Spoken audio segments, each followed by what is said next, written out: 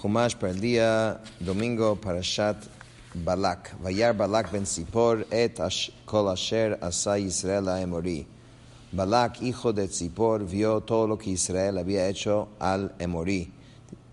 Dice Rashi, Vayar Balak et kol asher asa Israel Emori. Amar, Eilu shnei melachim shehayinu vituchim alehem lo amdu bifnehem anu alachat kama vekama. Lefichach vayagar Moab. Ellos dijeron que si estos dos reyes en quienes teníamos puesta la confianza para que nos protegieran no fueron capaces de resistir a Am Israel, nosotros con mayor razón no podremos hacerlo. Es por esto dice que Moab tuvo mucho miedo. Vayagar Moab mipnei ha'am meod ki rav hu, vayakotz Moab mipnei bnei Israel.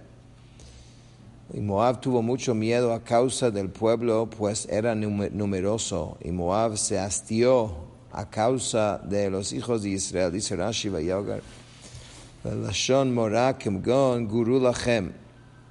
Este verbo denota tener miedo, lo mismo que en la frase tengan miedo.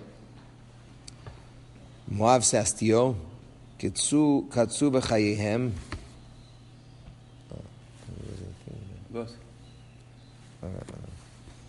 Katsu bechayehem. Okay, dice kemo katzti bechayai, v'hu mikra katzar. Esta frase significa que hastiaron de sus vidas, es similar a la expresión hastiada estoy de mi vida, solo que en una forma abreviada. Pasuk Dalet, Vayomer Moab el Ziknei Midian. Moab dijo a los ancianos de Midian, Ata yelachachu hakahal et kol sevivotenu, kilchoch hashor, et yerek hasadeh, uvalak ben Zippor, melech lemoab ba'et hahi. Moab dijo a los ancianos de Midian, ahora esa congregación lamerá todos nuestros alrededores como lame el toro a la verdura del campo. Y Balak, hijo de Zippor, era rey de Moab en ese entonces. Dice Rashi, los ancianos de Midian, pero ¿acaso no estos dos pueblos, Moab y Midian, desde siempre se odiaron mutuamente? Como se declara el que abatió a Midian en el campo de Moab, de lo cual se demuestra que los de Midian habían venido contra los de Moab para hacerles la guerra. Sin embargo, a pesar de su enemistad constante, debido al miedo que ambos tenían de Israel, hicieron la paz entre ellos. Ahora bien, ¿qué indujo a Moab a tomar consejo de Midian? Lo siguiente: cuando los de Moab vieron que Israel vencía a sus enemigos de un modo sobrenatural, se dijeron, el líder de estos creció en Midian. Preguntemos entonces a los de Midian cuál es su característica principal. Los de Midian les dijeron, su poder solo reside en su boca. Entonces los de Moab dijeron, siendo así, nosotros también iremos contra ellos con la ayuda de un hombre cuyo poder también reside en su boca. Como lame el toro, en todo lugar que el toro lame, no queda señal de bendición. Por eso Balak comparó a Israel a un toro, porque este animal en particular, más que cualquier otro animal doméstico, arranca las hierbas que consuma hasta la raíz sin dejar nada. Baetahi, en ese entonces, esto implica que a Balak no le correspondía la realeza por derecho propio. De hecho, era uno de los nobles de Midian. Y cuando Sihón murió, los Moabim lo nombraron rey sobre ellos para hacer frente a la necesidad del momento. Vayishlach malachim el Bilam ben Beor Petorah asher al hanahar, eretz bnei amo likro lo, lemor, hine am yatsa mimitzrayim, hine chisa et en haaretz, vehu yoshev mimuli.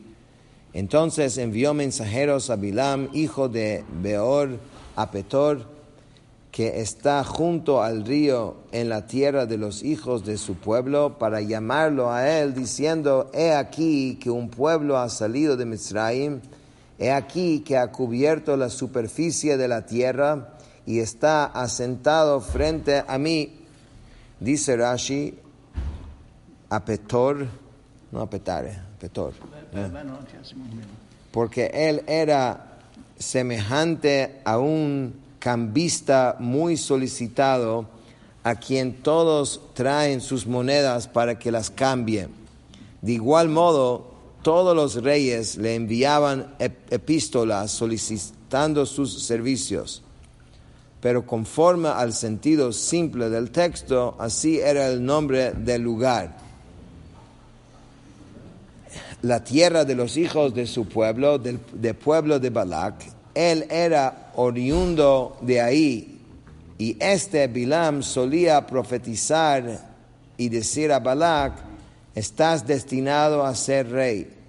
Y si preguntas por qué el santo bendito hizo que su presencia divina residiera en un gentil malvado como Bilam, la respuesta es para que las naciones paganas no tuviesen la excusa de decir: si hubiéramos tenido profetas como Israel tuvo a Moshe, hubiéramos regresado al buen camino y abandonado a la idolatría.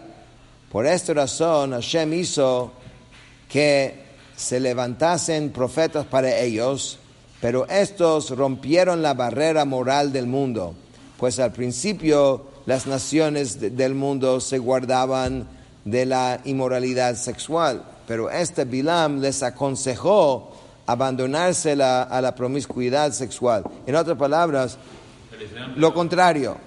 No solamente que no elevaron el nivel moral de su pueblo, sino bajaron su nivel.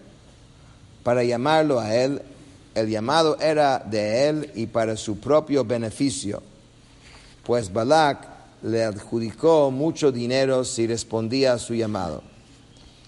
Un pueblo ha salido de Mitzrayim, y si dijeses en qué eso te perjudica, he aquí que ha cubierto la superficie de la tierra. Los reyes de Sihón y Og, quienes nos protegían, se levantaron contra ellos, pero los israelitas los mataron. Vehu Yoshev Mimuli, y está asentado frente a mí. La palabra Mimuli está escrito en forma incompleta. Con ello quería implicarle: los israelitas están próximos a exterminarnos. La palabra Mimuli es similar a la de la frase que los decimaré. Pasuk Vav Va'ata lechana arali et hamazeh ki atzum hu mimeni ulai uchal nakeh bo va'agarashenu min haaretz ki yadati et asher tevarech mevorach ve'asher taor yuar. Y ahora, por favor, maldice por mí a este pueblo, pues es más poderoso que yo. Quizás pueda abatirlo y expulsarlo de la tierra, pues he sabido que a quien tú bendigas, bendito es, y a quien tú maldigas, maldito es. Dice Rashi, abatirlo, esta frase significa: yo y mi pueblo lo abatiremos.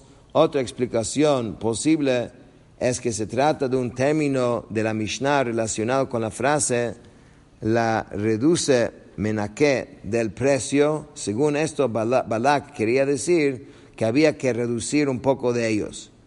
Kiyadati vegomer, pues es sabido, gracias a la guerra de Sihón contra Moab, puesto que tú le ayudaste a derrotar a Moab. Vayelchu ziknei Moab ziknei Midian uksamim biadam, vayavo el Bilam, vayidabru elav divrei Balak.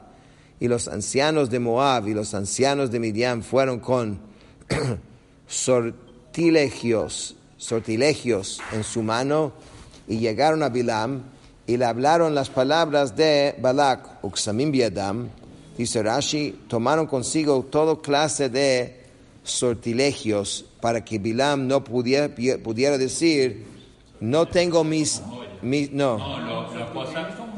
Rashi explica, no tengo mis instrumentos de trabajo conmigo, no les puedo ayudar. Entonces ellos trajeron todo lo que usan los medios. Sí. Otra explicación, los ancianos de Midian tomaron el siguiente vaticinio en su mano. Si él viene con nosotros en esta ocasión, ellos será signo que hay algo sustancial en él. Pero si difiere de nuestra petición, ellos será signo de que no hay utilidad en él. Por ello es que cuando Bilam dijo, pernoctan aquí esta noche, ellos se dijeron, no hay esperanza en él. Entonces lo dejaron y se fueron, puesto que se declaró los ministros de Balak permanecieron con Bilam, lo cual implica que los ancianos de Midian se habían ido. Vayomer alehem linu po alayla vashivoti etchem davar kasher yidaber Hashem elai vayeshvu sarei Moab im Bilam. Él les dijo, pernoctan aquí esta noche, y yo les daré respuesta conforme a lo que Hashem me habla. Entonces los ministros de Moab permanecieron con Bilam. Dice Rashi, pernoctan aquí esta noche. Les dijo esto porque la inspiración profética solo residía en él de noche. Y lo mismo es cierto respecto a todos los profetas de las naciones del mundo. Y de igual modo, Labán tuvo su percepción profética de noche, como se declara, pero Dios se le había aparecido al aramí Labán en su sueño de noche, manifestándosele como un hombre que va a escondidas con su concubina de noche. Conforme a lo que el Eterno me hable, si él me aconseja ir con individuos como ustedes, entonces iré con ustedes. Pero quizás está por debajo de su dignidad dejarme ir, a menos que sea con ministros más distinguidos que ustedes. Vayeshvu, permanecieron. Aquí este verbo significa quedarse en un lugar. Vayavo Elokim el Bilam, vayomer mi ha'anashim ha'ela imach. Dios vino a Bilam y dijo, ¿quiénes son estos hombres contigo? Dice Rashi, mi anashim ha'ela imach, ¿quiénes son estos hombres contigo? Hashem vino con la intención de jugarle una treta, pero Bilam no lo entendió, y así se dijo. Esta pregunta demuestra que a veces no todo está revelado ante él, porque si no, ¿por qué me está preguntando esto? Su conocimiento no es siempre igual. Entonces yo elegiré un momento en que pueda maldecir a Israel y él no se dará cuenta. ¿Qué le preguntó? Vayomer Bilam el Haelokim, Balak ben Zippor, Melech Moab Shalach Elai. Balak, hijo de Zippor, rey de Moab, ha enviado a mí. Aunque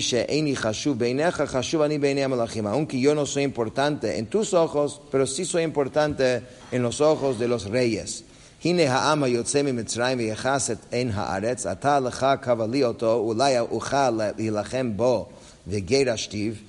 aquí que un pueblo ha salido de Mitzrayim y ha cubierto la superficie de la tierra. Ahora ve, maldícelo por mí, quizás pueda hacerle la guerra y expulsarlo. Dice Rashi, Kavali, maldícelo por mí. Esta expresión es más dura que la expresión de Arali, pues Kavá implica que uno nombra explícita y completamente la maldición, Ugerashtiv, y expulsarlo del mundo. Pero Balak solamente le había dicho, quizás pueda abatirlo y expulsarlo de la tierra, con lo cual quiere decirle, yo solo pretendo quitarme los israelitas de encima. Esto demuestra que Bilam los odiaba más que Balak. Sí. Vayomer Elokim el Bilam, lo telech imahem, lo taor et ha'am, ki baruch hu. Dios dijo a Bilam, no irás con ellos, no maldecirás al pueblo, pues bendito es. Dice Rashi, lo telech imahem, no irás con ellos. Entonces Bilam le dijo, siendo así, los maldeciré desde mi lugar. Dios le respondió con las palabras que siguen, no maldecirás al pueblo. Bilam le dijo, si es así, entonces les bendeciré. Hashem le respondió, ellos no necesitan tu brajá, pues bendito es. Esto es comparable a lo que la gente dice a la avispa, no queremos ni tu miel, ni tu aguijón. Con esto terminamos el Jumash de hoy.